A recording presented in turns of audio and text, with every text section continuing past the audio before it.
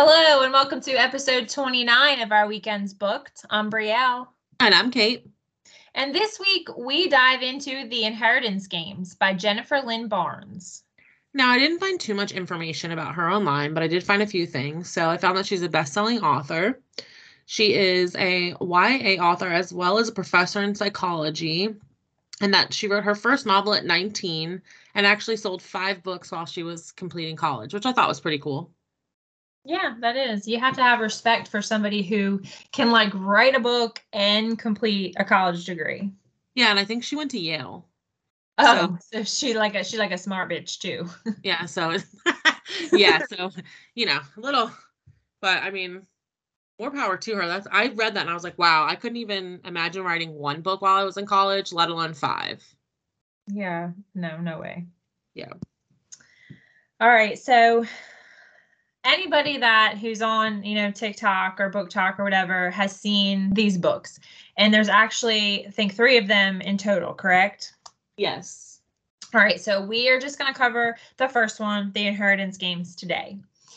And off the bat, I saw the cover of the book, and it's a pretty cool cover. It kind of, you don't really know what's going on, so it's kind of intriguing. But at the top of the book that I have, there's a little blurb, and it's actually written by E. Lockhart, who is the author of We Were Liars and Family of Liars, and I have a ton of respect for her. I love her. So she said that this was one of the funnest reads that she did all year, and I was super excited about it. But I don't know how I feel in the end.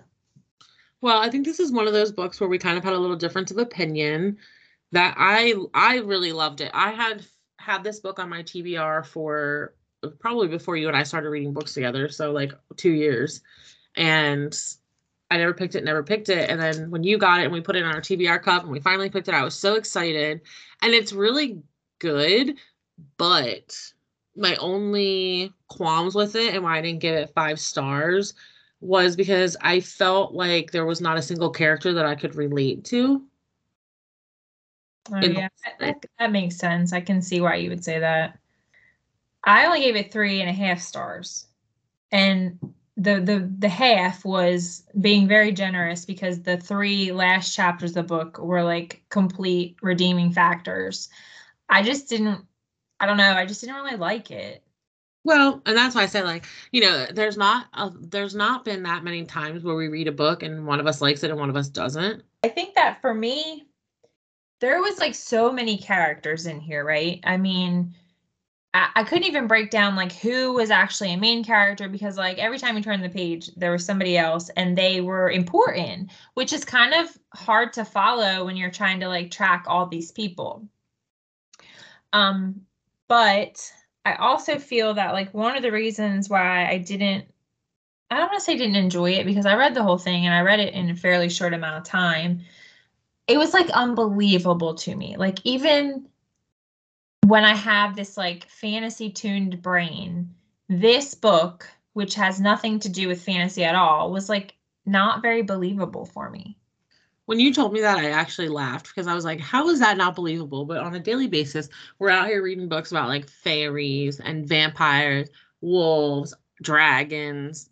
But we're like, yeah, that's believable. Yeah, but let's just start with the first main character, right? Her name's Avery. She's basically, she's a high school senior. She's in the custody of her older half sister because her mom has died and their dad is basically I don't want to say a junkie, but kind of got that vibe. Yeah, he's got nothing to do with them. And their life is pretty sad. They're living pretty destitutely, and her and her sister kind of right from the beginning of the book have an argument because her sister has an abusive boyfriend, both physical and emotionally abusive, and she's going to move him back in.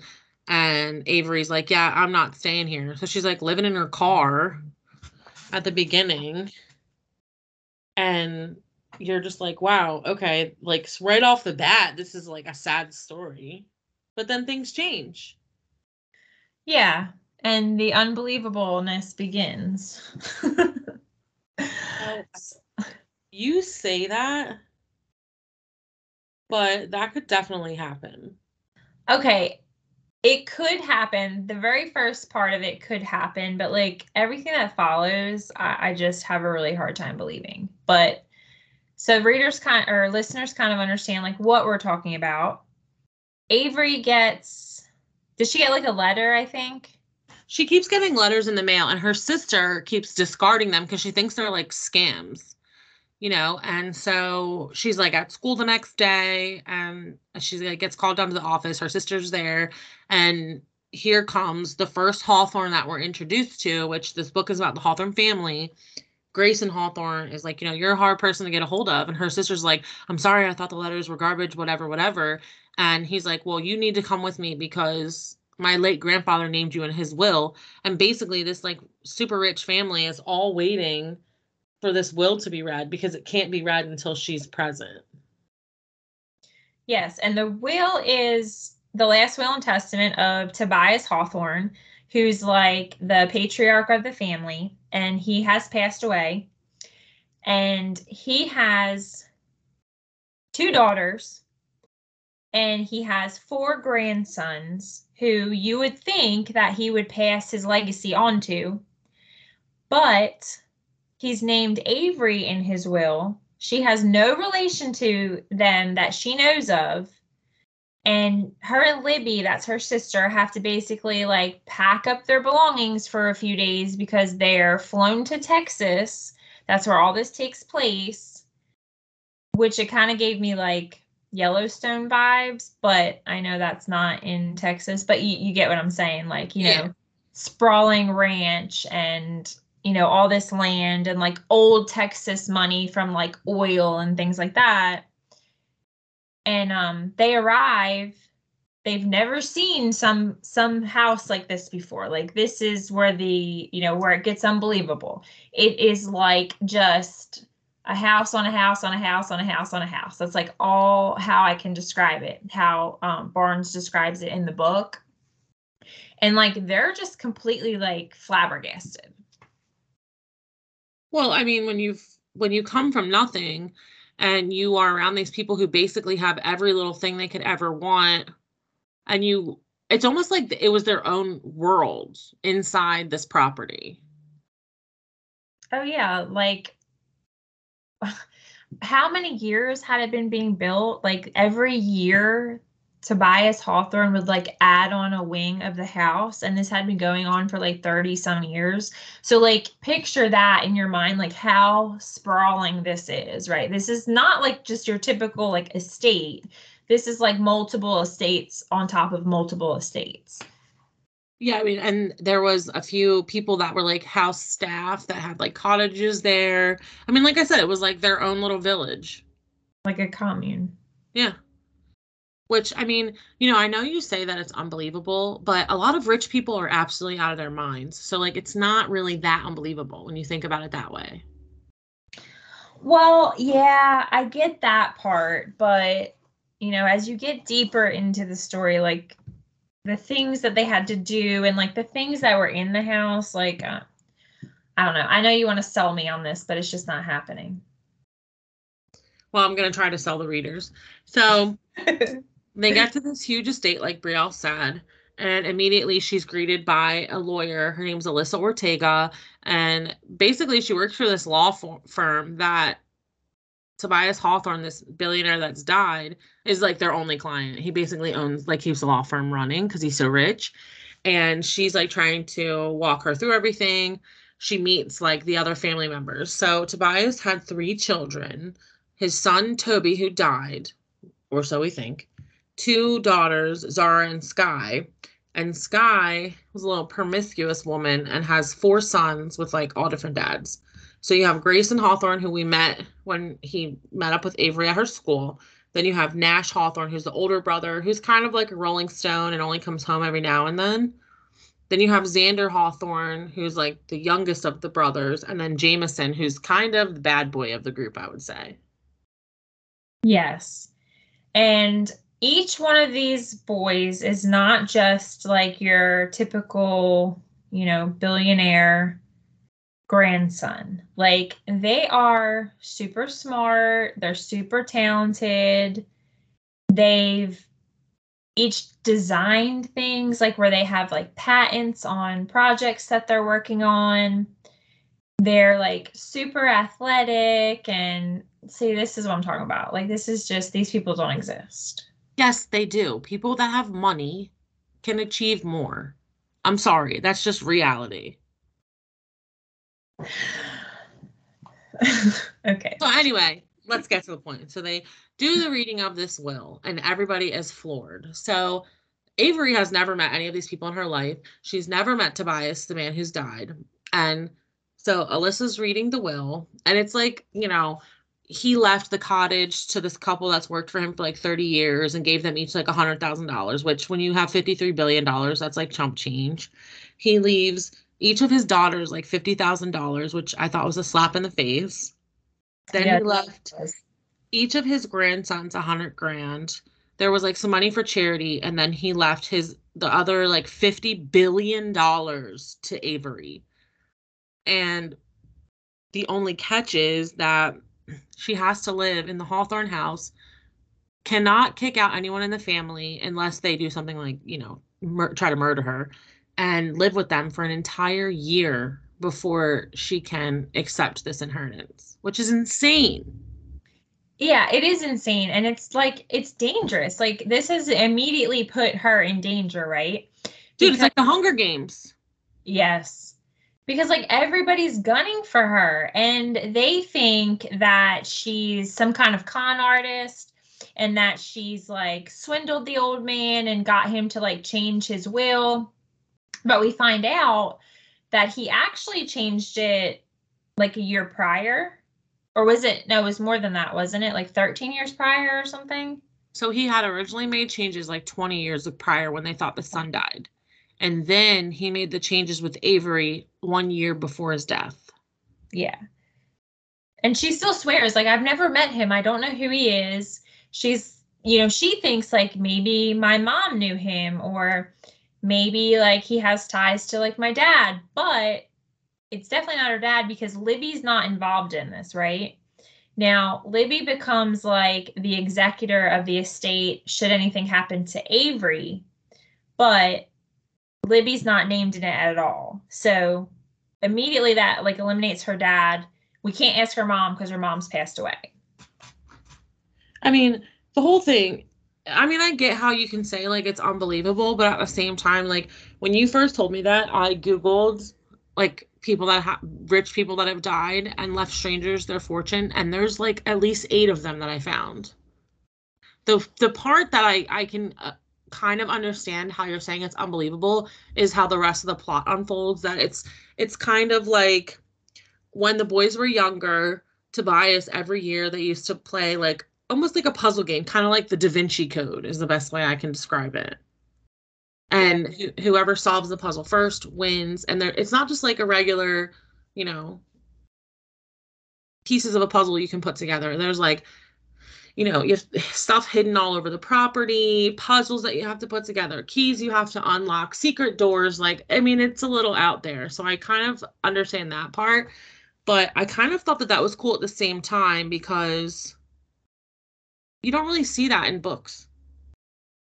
Oh no, yeah. The premise of the book was like very well thought out, and it was very interesting. Like, that's why I did want to read it.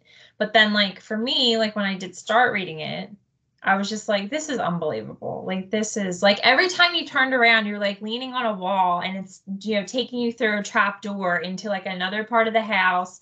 And of course there's some kind of like mysterious clue there that like Avery has to like follow. I just thought it was cool. So you kind of see like through the rest of the book, like I said, there's like a puzzle mystery game that they kind of have to play, and they don't realize that at first. Like Avery kind of teams up with Jameson Hawthorne, and they're trying to figure out like why he's left this fortune to Avery. Like, who is she to him? And everywhere they turn, it's kind of opens up another door to something that's happened. And like halfway through the book, their cousin, Zara's daughter, moves in with them. Her name's Thea, and she is a shit starter. And she was like best friends with this girl, Emily, who Grayson and Jameson both kind of had a thing for. And Emily ends up dying. And she like keeps throwing it in Avery's face and is like, the last girl that got close to them wind up dead, like all this crazy stuff. So you see all these pieces of this story throughout their investigation kind of fall into place and make things make sense. But I mean, the craziest part for me was when they have to so there's a field of trees there. I forget what they call the forest, but there's a clue that they figure out is there. And they're just like, oh, let's just fly on our private helicopter that just happens to be sitting here over the trees to see if we can find the clue. Yeah, after they had already, driven their race car that's on the grounds of this house. Like, that's what I'm talking about. A race car. Yeah, but I mean, again, rich people are super eccentric. And when you have billions and billions of dollars, you can buy anything you want. Like, literally anything is at your fingertips. So anything is possible. And anything is possible except for these 4 grandsons to get any money from their dead grandfather because he left it all to a stranger. Yeah, but they're not broke because they say in the story how when they were younger, he used to give them money every year, $10,000 to make investments. So they're all rich anyway with their own money. So they don't really care. It's not about the money. I think for them, it was about like, who the hell is Avery and why is she being introduced into our life? And I thought the way that Jennifer Barnes made the whole thing play out was really well done. I mean, I really enjoyed it. I don't typically like mystery type books, which is what I felt like this kind of was. But I really liked it. I enjoyed it. I thought some of the stuff, yes, I agree with you, it's a little far-fetched, but in comparison to the books that we normally read, it's not the most unbelievable thing we've ever read. No, but I think it's just because like these are supposed to be like normal, real people, But I will say that with all of like the nonsense aside, I did like how she kind of threw like the plot twists in, like especially with Emily. Because one of the weirdest things is that like Emily died on the same date as Avery's birthday. So Yeah, like there was clues. Yeah, there was like so many like little tiny clues that you had to like really pay attention to. And like that was super interesting, right? It was just everything else that I could just like live without. And it also like ended on a cliffhanger because we find out like some big information at the end and you're like, okay, well, I guess I called that from the beginning of the book. Yeah, you did. You did. So, I mean, did that make it better or like worse for you because you called it so early? Okay, so I called it, but I was only half right, remember?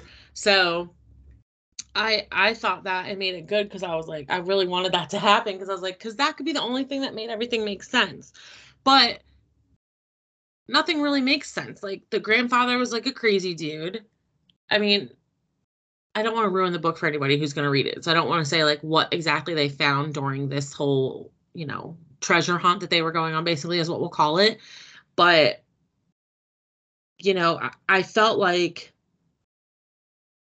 I like the way that you see Avery's relationship with like the Hawthorne boys change. And they kind of, with the exception of 2 of them that want to date her, they kind of bring her in as like a little sister at one point. They're like, all right, well, she's here to stay. So let's all try and figure out what the heck's going on. Yeah, and you do actually see them all have to work together.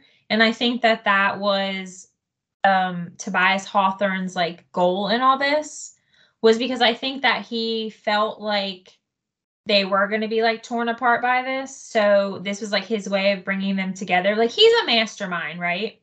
Oh, yeah. Like this is not the first time he's done something like this. And the boys say it repeatedly. They're like, the old man always had like tricks up his sleeve for us. So this is just like to the extreme. But he made it to where they needed Avery to solve this and she needs them because she kind of like needs their protection, because there's people gunning for her. Like I said earlier, like the aunts, or, you know, Sky, who's the boys' moms, and then the aunt and her husband. And then there's outside forces like Libby's boyfriend, Drake, who, you know, he was not the best person.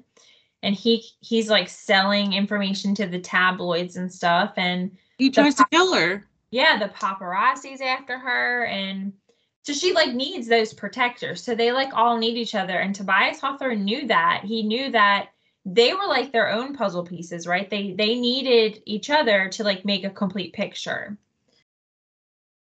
What I liked, and I thought was just like, you know, kind of set the scene for like how this mystery was going to unfold, was, I'll go back to the beginning when they were reading the wills, and he had left an envelope for each of them, and inside Avery's, all it said was, "I'm sorry." Yeah, like he knew he was setting her up for like, I mean, I'm not sure if he knew that she would be like running for her life, but he knew that she was going to have some hard decisions to make. Well, yeah, because I mean, someone doesn't just drop $52 billion in your lap and you're like, oh, yeah, okay, I'll take that. Like, any person in their right mind is going to take the money, right? But at the same time, you're going to want to know why and why they chose you. And, you know, I really liked the way that she kind of played all of that out. And I know you're not really interested, but I do want to read the rest of the series eventually.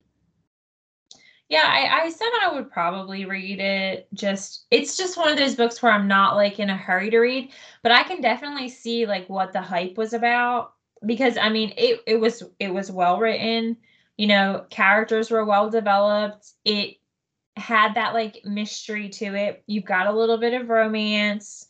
It was like an interesting read. It definitely like made you use your imagination, because like it was a little far-fetched in places, so you had to, you know, kind of use your imagination to kind of get to where she was going. But it wasn't terrible. I just, you know, I wasn't like the biggest fan of it. But I also kind of feel that maybe I was still in like a little bit of a book hangover because we had read some like really great books back to back to back. Yeah, I guess I could see that. And I think maybe I was just a little bit more excited about this book because I had it on my list for so long.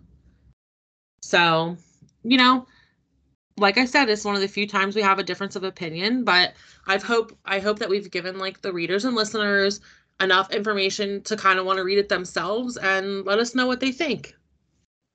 All right, guys. Well, that wraps up episode 29. If you like what you heard, give us a rating on whatever podcast outlet you listen to, and check us out on Instagram at our_weekends_booked. Again, I'm Kate. And I'm Brielle. Until next time.